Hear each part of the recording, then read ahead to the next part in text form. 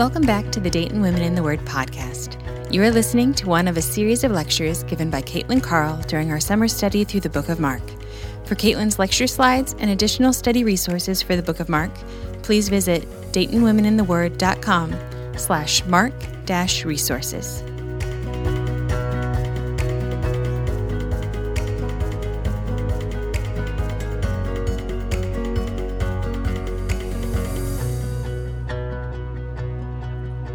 Announcements this evening, so bear with me. Make sure that you check out the Dayton Women in the Word shop after lecture tonight. It's just right outside of the sanctuary here, and there's t-shirts and mugs and totes, and I think it said that they're all on sale, so that's super exciting. We would love for you to join us, you and your family, to join us this Thursday is our night of worship to celebrate God's faithfulness over the past 5 years of summer study. And it's at Faith Christian Fellowship in Beaver Creek at 6:30. So come, men, women, and children are invited, and we hope to see you all there. If you have not yet filled out the summer study survey that you received in your email, please do so at your earliest convenience. We really value your input, and it's super helpful to us. And this will be available until Monday, August 5th. And I think that there is another giveaway for people who complete the survey by a certain time, so check that out. Dayton Women in the Word hosts something called Teaching Collective a few times throughout the year. And this is a great place to jump in and to learn more about teaching or leading if you really enjoyed the deeper study format that we've had this summer. This will help you learn how to lead a Bible study or how to prepare a talk, or maybe one day you can do this. And so that's starting back up in August, and you can follow any of the Dayton Women in the Word social media accounts or subscribe to their emails for updates and information about that. For anyone who donated items to our kids' classrooms this summer and you want them back, pickup will be this Friday, the 26th, from 10 a.m. to noon here at the church. So thank you for donating your items and letting all of these children love on them this summer. But please come and get your things so that we don't have them all in our office. And lastly, keep your eye out this fall as the Dayton Women in the Word team will be announcing some position openings. If you think this is something you might be interested in, being involved in this incredible ministry, go ahead and start praying about it now, and then watch for more information as the openings post sometime this fall. All right, let's open with prayer. Oh Lord, what a summer this has been. It is hard to believe that this is our final session. But I pray tonight, Lord, that as we wrap up Mark and we look back over where we've been this summer, that you would give us ears to hear any final word that you would have for us, and that we would walk away from here tonight and from this summer as a whole, knowing you more, loving you more, and committed to following you all the days of our lives. Be with us now, and may the words of my mouth and the meditation of my heart be acceptable in your sight, O Lord, my rock and my redeemer. In Jesus' name, amen. And let's say our summer verse together one last time. For even the Son of Man came not to be served, but to serve, and to give his life as a ransom for many. Mark 10:45. Very good. And hopefully we'll remember that beyond now. Okay, so let's start with a brief recap of what happened last week. So we started in chapter 14 with the chief priests and the Pharisees looking for a way to stealthily kill Jesus, and Judas offering to deliver him right into their hands. We saw Jesus anointed at Bethany in an act of lavish love by an unnamed woman. Jesus and his disciples partook of the Passover feast, and he predicted both his betrayal and that all of his disciples would fall away and Peter would deny him. The troop then moved to Gethsemane, where Jesus prayed that this cup might pass from him. and then he was arrested. And then he was tried before the religious council, tried before Pilate, and handed over to be crucified. After his crucifixion and death, his body was laid in a tomb by Joseph of Arimathea, and a stone was rolled over the entrance. And that is where we left the Savior of the world on Friday evening as the Sabbath began, dead, wrapped in a shroud, and buried in a rock tomb. And as we begin tonight, it's been approximately 24 hours since Jesus' burial. And as the Sabbath comes to a close, the shops in the city are opening back up, and the women that we met in the previous chapter, Mary Magdalene, Mary, the mother of James, and Salome, go and buy the spices that they need to anoint Jesus' body. And then early the next morning, they set out for the task. And as they're walking to the tomb, they start to worry about how they're going to get to Jesus' body. Who will roll away the stone for us? As they approach the tomb, however, they find that this won't be an issue because the stone has already been rolled away.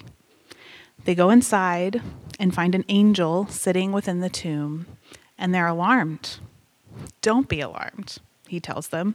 You seek Jesus of Nazareth, who was crucified. He has risen. He is not here. See the place where they laid him, but go, tell his disciples and Peter that he is going before you to Galilee.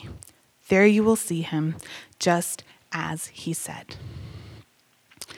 Well, remember back to Mark chapter 14. As Jesus is telling his disciples that they will all fall away, he adds, "But after I am raised up, I will go before you to Galilee." And the angel reiterates that message here. Everything that's happening right now is exactly as Jesus said it would happen. And just as we've seen before in this gospel, when someone comes face to face with Jesus' true identity, with his power and his deity, they're afraid. Remember in chapter 4 when Jesus calms the storm, or in chapter 5 when Jesus casts the legion of demons out of the man in the Gerasenes, or in chapter 6 when Jesus walks on the water. And so Mark tells us that the women went out and fled from the tomb, for trembling and astonishment had seized them, and they said nothing to anyone, for they were afraid. But just as with all the episodes of fear that we've seen previously, it's not really about the people who are afraid, but about the person whom they're fearing. It's about Jesus. When these fears show up, it's because the eternal is breaking into the temporal. The heavenly is breaking into our humanity. And more than showing us our fears, these events show us little glimpses of the true glory of Jesus, of the yet-to-come reality of our soon-to-be-made new world. So consider the next time that the Lord shows up in your life, in a moment when heaven seems to break through and touch earth. Rather than fearing, behold. And rather than trembling, worship. Because the Lord who made heaven and earth has drawn near. So praise him and thank him and say with the psalmist, "O Lord, our Lord, how majestic is your name in all the earth." When I look at your heavens, the work of your fingers, the moon and the stars which you have set in place, what is man that you are mindful of him? The Son of Man that you care for him, yet you have made him a little lower than the heavenly beings and crowned him with glory and honor. O Lord, our Lord, how majestic is your name in all the earth. It's also worth noting here that Peter is specifically named by the angel among all the disciples. And notice too that the angel still refers to them as disciples. They all fled. They all left Jesus to face death alone. And Peter flat out denies him 3 times. But they're still his disciples. He's still his Peter. He still loves them and cares for them. And even though they did not live up to their own promises to stay true to him, Jesus will absolutely keep his word to them. And he will meet them in Galilee just as he said. What an incredible Savior we have. No matter how many times we fall, No matter how far away we may have strayed, Jesus will never change.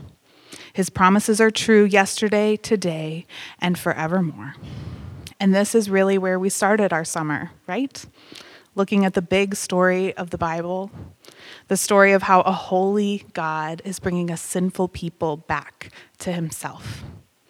As God was pronouncing the curse on Adam and Eve for eating the forbidden fruit, he also promised that one day the offspring of the woman would bruise the head of the serpent, and the serpent would bruise the offspring's heel. And Jesus is that promised offspring who dealt a fatal blow to Satan when he rose from the dead, breaking the power of sin and death. Yes, Jesus' heel was bruised as he suffered the pain and humiliation and isolation of the cross. But our Savior endured it all for our sake, that we might one day be restored to the perfect fellowship that we shared with God in the garden before we were overcome by sin and death. It took thousands of years, but God kept his promise. And he kept it despite man's continual denial of him. All through Scripture, we see the people of God forgetting his faithfulness to them and turning to other gods and to their own ways. The Bible does not shy away from telling the horrible truth about God's people.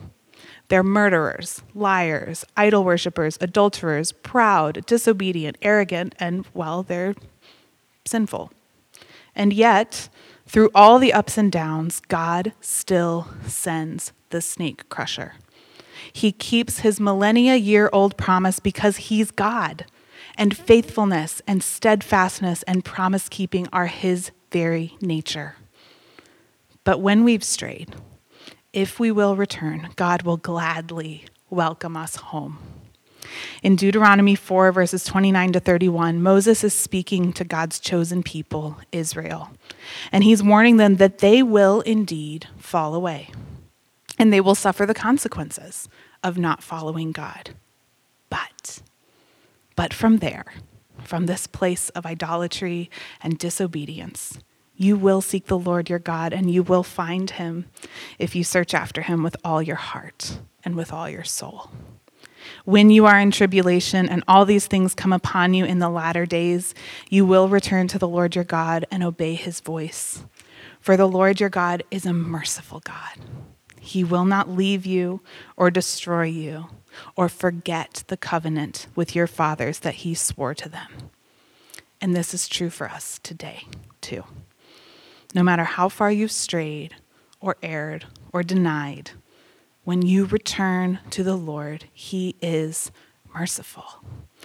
We read in Psalm 103, "The Lord is merciful and gracious, slow to anger and abounding in steadfast love.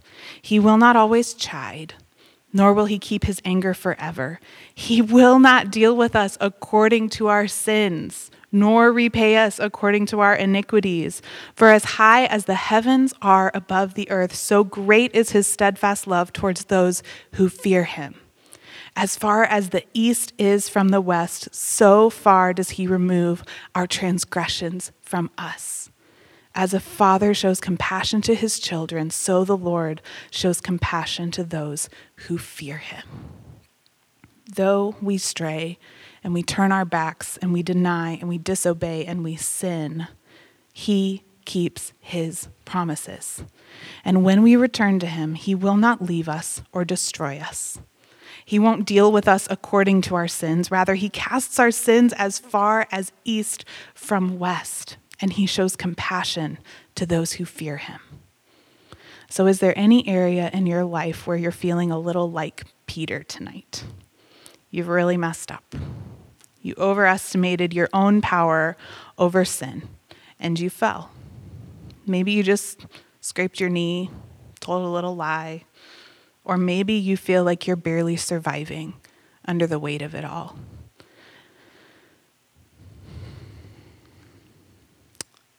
Just as with Peter, who truly loved Jesus despite his denials, if you love Jesus tonight, hear him call your name. Return to him.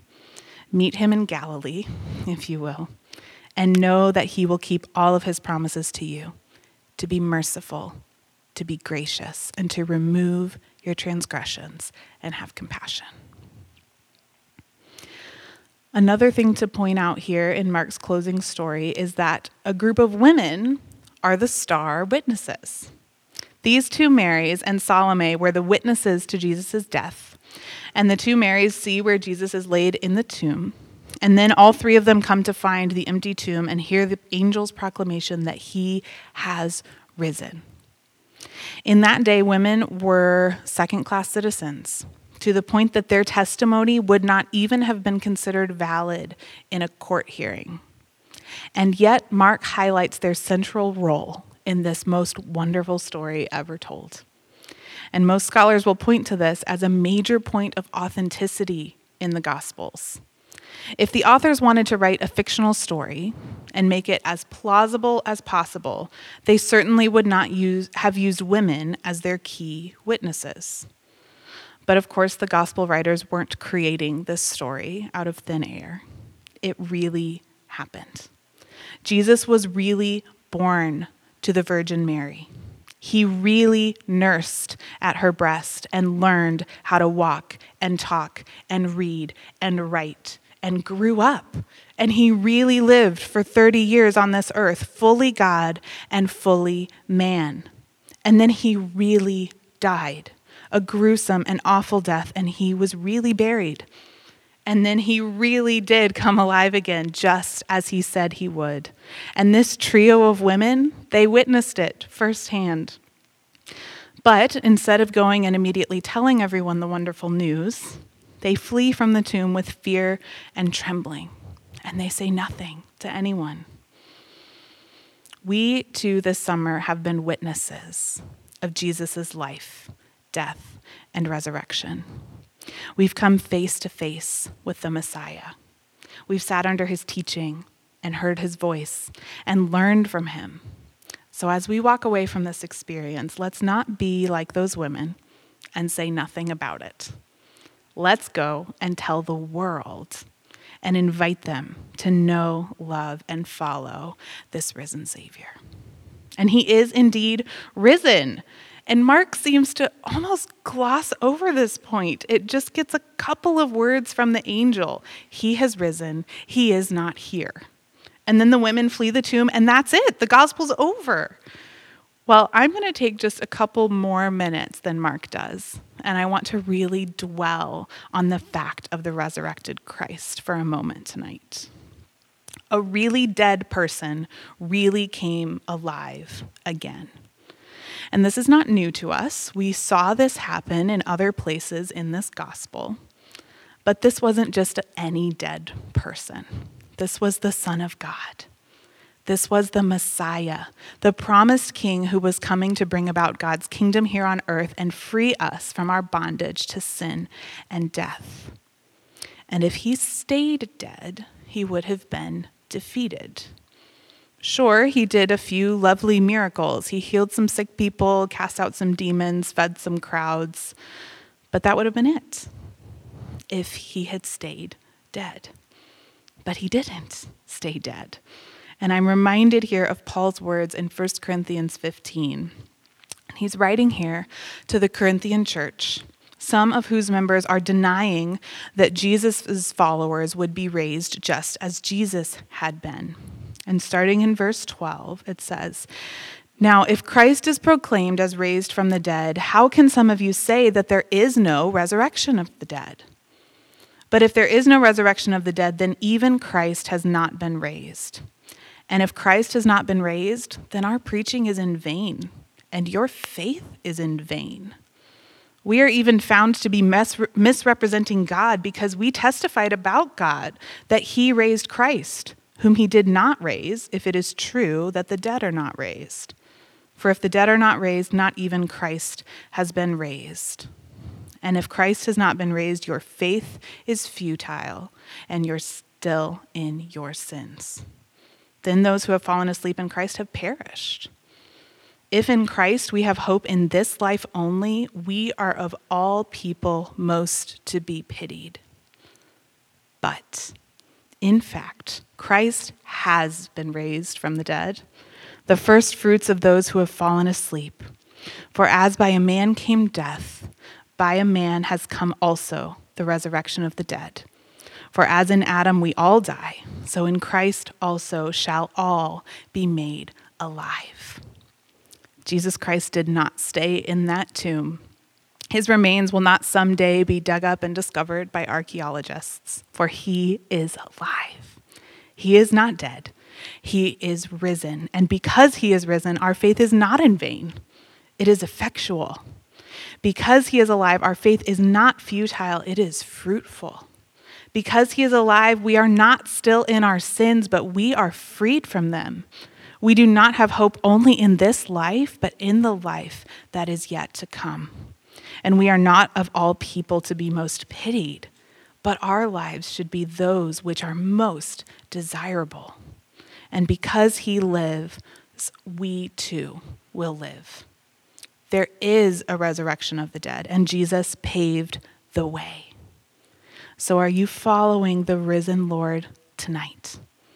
Will you rise again when he comes back to newness of life, to live forever in perfect fellowship with God?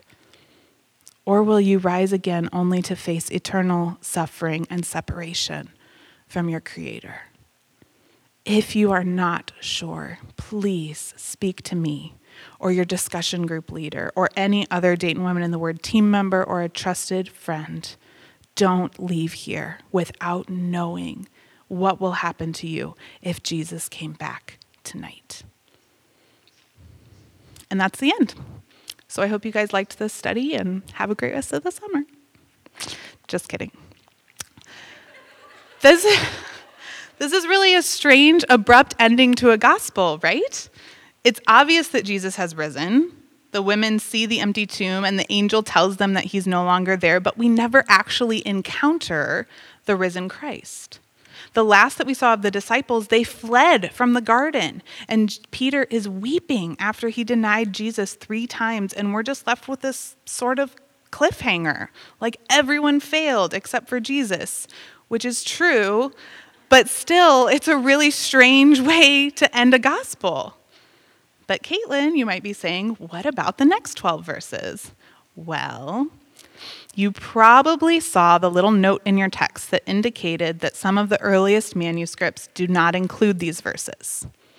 It is almost unanimously agreed upon by today's Bible scholars that Mark did not write verses 9 to 20 of chapter 16. There are multiple reasons for this belief, apart from the fact that they're lacking in the earliest manuscripts. One is word choice, another is style, and another is content. We've just spent the summer intensely studying Mark, and I feel like we've probably gotten at least somewhat familiar with his voice and his way of writing. So did anyone else sense the difference in these last 12 verses? The cadence of speech is different. The focus of the writing is different, and the word choice is very different from all of the other chapters in Mark's gospel. And this is also not the only alternate ending to Mark that exists. There's at least one more, and some commentaries said there are possibly up to 3 more alternate endings to this gospel. Most scholars think that this extra ending that is included in your printout was written sometime during the 2nd century, well after Mark had completed the rest of this gospel. And there are a couple of options on the table. Either Mark intended for his gospel to end at verse 8, or we simply don't have the ending that he originally wrote. Perhaps the parchment tore at some point or was otherwise lost.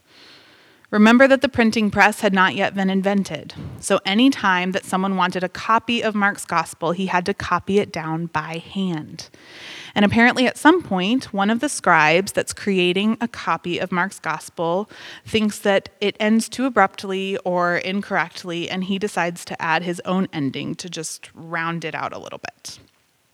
Since these last 12 verses are considered interesting but not inspired, we're not going to spend a ton of time looking at them. The fact that they are very likely not inspired also means that you should not base any part of your belief system off of something found in these verses alone. Find scripture that says like things and use that along with the entire canon of scripture for forming the basis of what you believe, not just these verses. And before we jump into what these 12 verses say, I want to strongly encourage you to head over to the Dayton Women in the Word website. And under Mark Resources, you'll find a link to the Mark series from Bridgetown Church. Click on that link and then scroll all the way to the bottom of that page and choose this sermon, number 58, the extra ending of Mark. In this recording, one of the Bridgetown Church pastors is speaking with Bill Mounts, who has his PhD in New Testament studies and who has served on the translation boards for both the NIV and the ESV Bibles.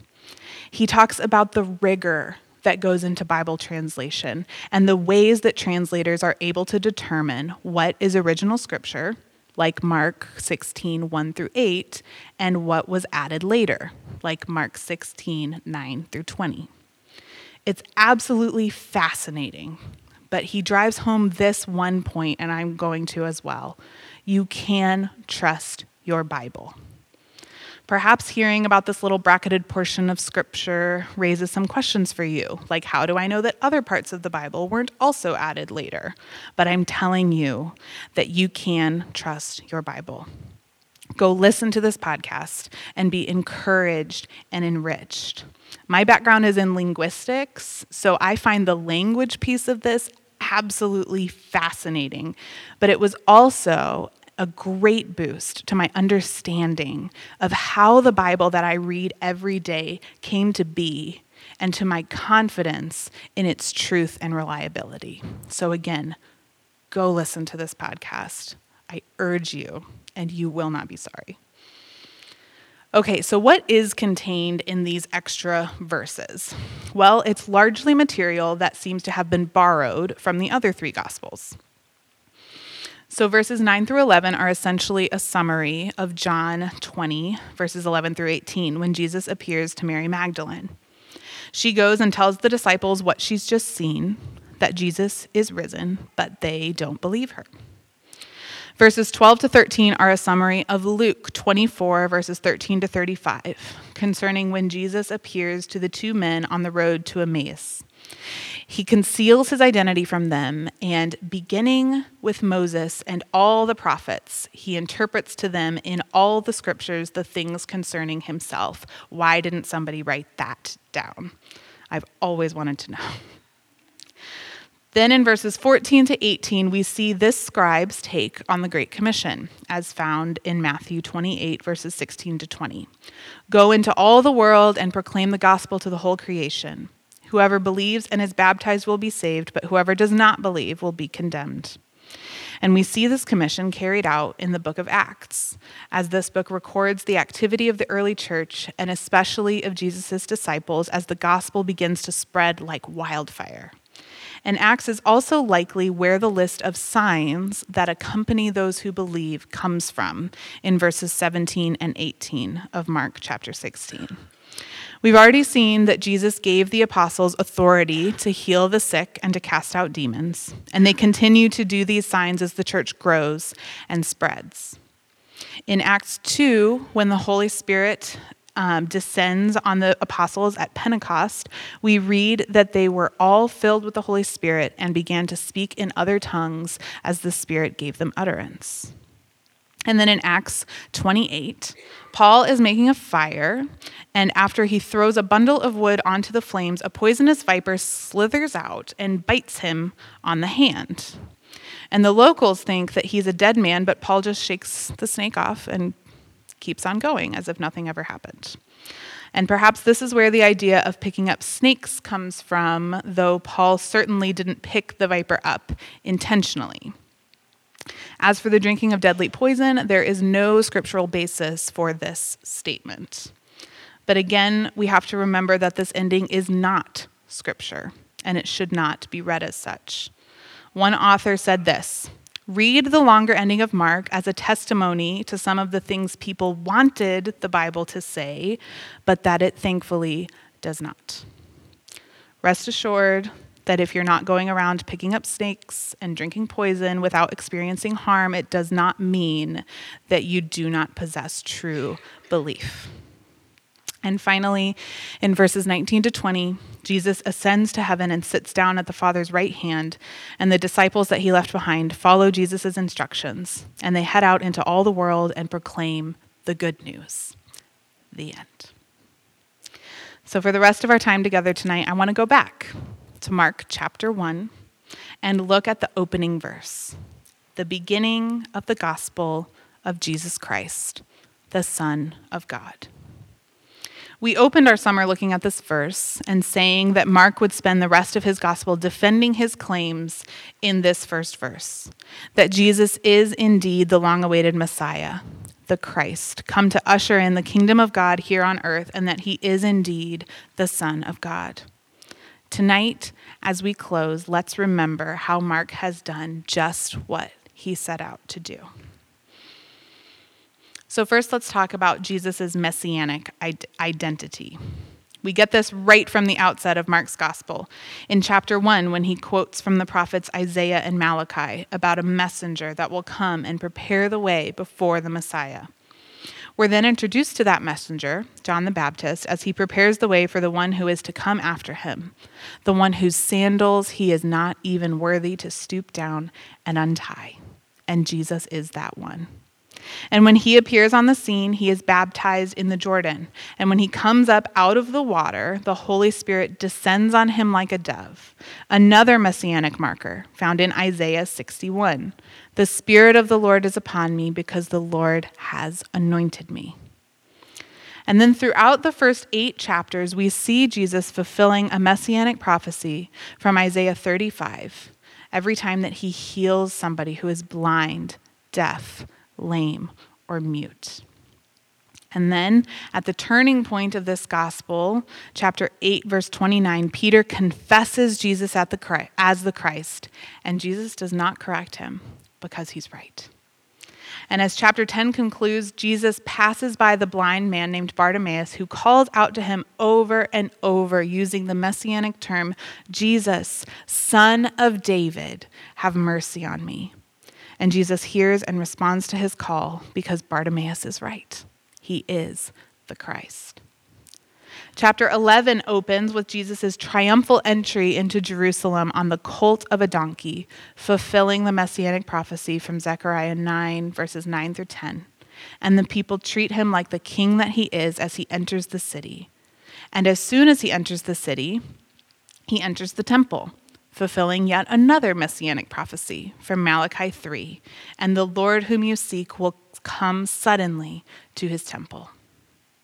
In chapter 12, Jesus tells the parable of the vineyard owner who went away and leased his vineyard to wicked tenants who abused and killed his servants and ultimately his son.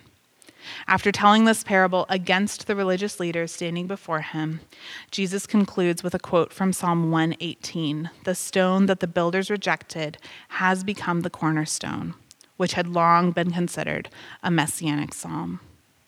And a little later in chapter 12, after being questioned by the different religious leaders of the day, Jesus turns around and asks them a question about something that David wrote in Psalm 110. And in doing so, he clearly shows himself to be both the Son of David and the Lord of David, the Messiah. And then in his trial before the religious council, Jesus himself identifies that he is indeed the Christ. The chief priest asks him, "Are you the Christ, the Son of the Blessed?" And Jesus responds, "I am." And then one final time, Pilate asks Jesus, "Are you the King of the Jews?" And Jesus replies, "You have said so." And if all the other fulfillments of prophecy hadn't done the job, Jesus has just explicitly stated his identity before the religious council and before Pilate, and there's no denying it now.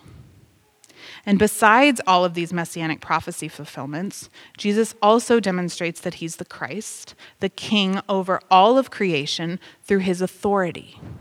Throughout this gospel, we see his authority displayed over man, over the forces of evil, over illness and disease, to forgive sin, over the Sabbath, over nature, over death, over the physical world, and in the final judgment. There is not a single thing, seen or unseen, physical or spiritual, past, present, or future, over which Jesus does not have authority. The question we must ask ourselves is this: do we recognize Jesus as the Messiah, the King who has rightful authority over every aspect of our lives? And where are we refusing to grant him the authority that he already has? Well, the second claim that Mark made is that Jesus is the Son of God and fully man. And right in chapter 1, after Jesus emerges from the waters of the Jordan when he is baptized, we hear a voice from heaven speak, "You are my beloved Son. With you I am well pleased." So really, what further proof of this claim do we need? God himself just said, "This is my Son." It doesn't get any clearer than that, but let's take a look anyway. In chapter 2, Jesus is teaching in a house when he's interrupted by a paralyzed man being lowered down on a mat through the roof. And seeing the incredible faith of the man and of his friends, Jesus says, "Son, your sins are forgiven." Only God can forgive sins, and Jesus is indeed God. In chapter 4, Jesus and his disciples are in a boat, and the disciples fear because a huge storm comes upon them, and they think they are perishing. But Jesus commands the storm, "Peace, be still," and it stops. And the disciples ask, "Who then is this that even the wind and the sea obey him?" None other than the one who was present at their very creation, the only Son of God. And in chapter 5, as Jesus arrives on the shore of the Gerasenes, he's confronted by a man possessed by a legion of demons. And the legion cries out, "What have you to do with me, Jesus, Son of the Most High God?" Even the demons recognize Jesus for who he really is. In chapters 6 and 8, the Son of God miraculously feeds multitudes in desolate places, just as God miraculously fed the multitudes of Israel in the wilderness. In chapter 6, Jesus again aligns himself with the one who created the world as he demonstrates his command over creation by walking on water. In chapter 9, we again hear the voice of God at Jesus' transfiguration as he speaks from the clouds, "This is my beloved Son. Listen to him." And then we see Jesus blatantly stating his identity as God's Son at his trial, when the chief priest asks him, "Are you the Christ, the Son of the Blessed?" And Jesus responds, "I am." And then, after his death, the Roman centurion who witnessed it proclaims, "Truly, this man was the Son of God." Mark has more than proven through this gospel story that Jesus is both the Messiah and the Son of God. He has accomplished exactly what he set out to do, and now the reader is left to answer the question for herself. Who do you say that Jesus is? Are you going to believe all of the evidence that Mark just laid out before you, or are you going to reject it, like the religious leaders?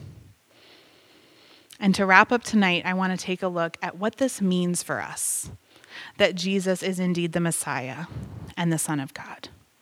We believe, and so we will follow him. But what does that mean for us? Well, the kingdom of God and the cost of discipleship were two major themes this summer, and they go hand in hand. Remember that the kingdom of God is where God reigns. So if you're a follower of Christ and God reigns in your life, then you're a citizen of the kingdom of God. And that has major implications for how we live our lives. We see as Jesus calls his disciples away from their families and livelihoods that the call to follow Christ involves a radical commitment to him and to serving him. Jesus tells us that his family are those who do God's will over and above the will of anyone else, including themselves.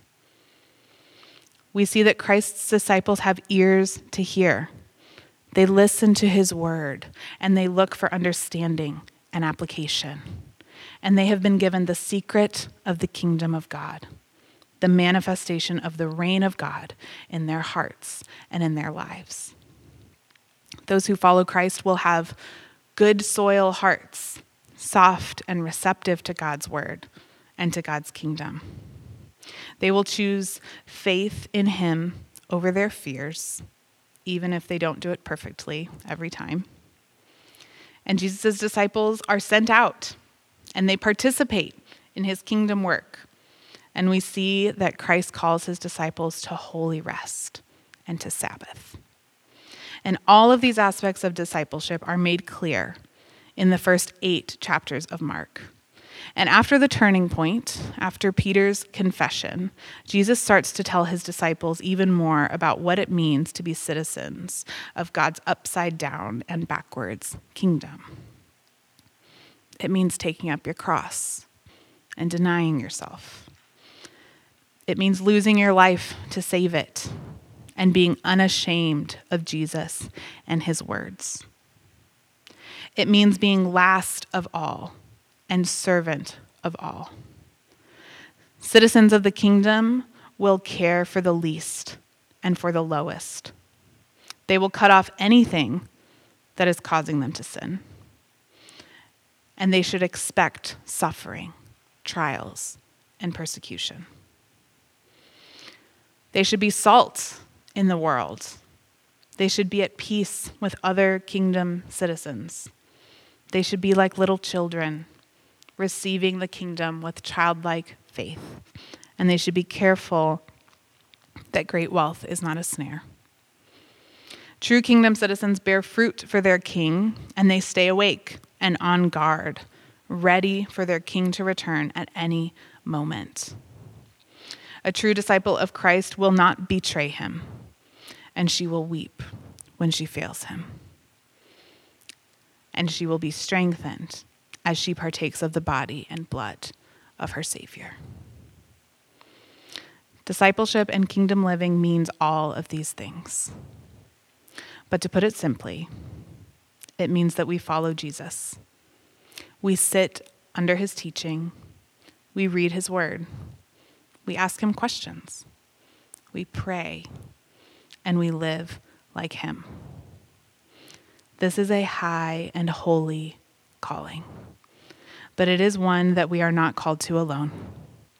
Jesus paved the way, and he empowers us by his Spirit, and we are surrounded by other kingdom citizens as we walk this narrow path.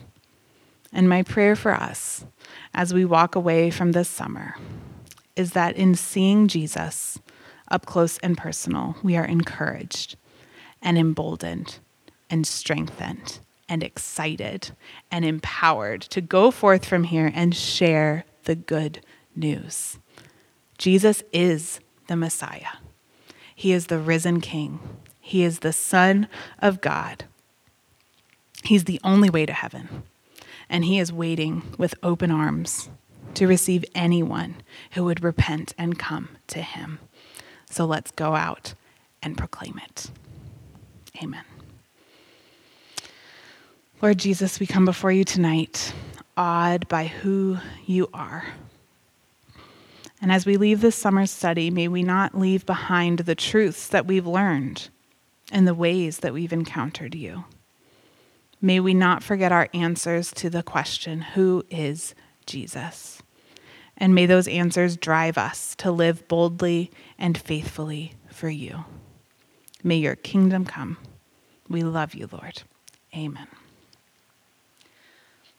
So before we leave tonight, I want to take just a minute to thank a few people. Firstly, I just want to thank the Lord for this study, because without him, there wouldn't be anything to study, first of all. But also without him, none of this would be possible. So first and foremost, all the glory goes to God. And secondly, I want to thank my husband and my kids for their graciousness this summer as I hopped around to coffee shops all over Dayton and missed more bedtimes than I would have liked. Without my husband, especially, these lectures would never have been written. So thank you, Kevin, for your sacrifice this summer for the women of Dayton. And thirdly, I want to thank the whole Dayton Women in the Word team for the amazing job that they did in putting on this summer's Bible study. Without their hard work behind the scenes, we would not have had discussion group leaders. We wouldn't have had our beautiful Mark packets that you all got to have. We wouldn't have had sound or podcasts or emails or a children's program and so many other things that I know I have not mentioned. So if you see a team member tonight, be sure and thank her for her hard work in making this summer possible.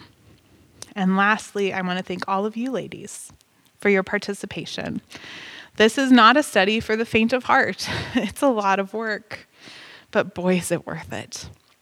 So thank you for coming back week after week, for enduring days of no air conditioning, for participating in discussion, and for studying God's Word with me. I've thoroughly enjoyed spending the summer with you, and I hope that you have grown and learned here as well. And so to wrap up our night, we have a little drawing for a couple of prizes to say thanks to all of you for being a part of studying the Word with us this summer.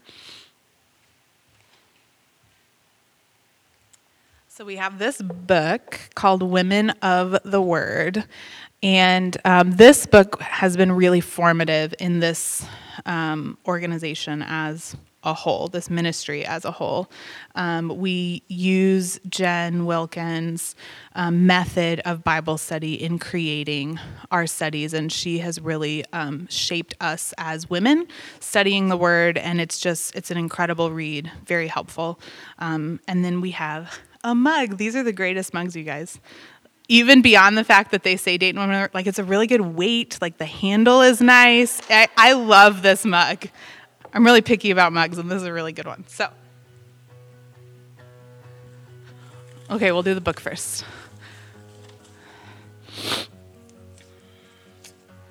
Grace Komazarski, you get a book. Woo woo. And the mug goes to Stephanie Penn. Congratulations, ladies. So enjoy the rest of your summers, what little is left of them. Stay in the Word and keep following Jesus. Love you, ladies.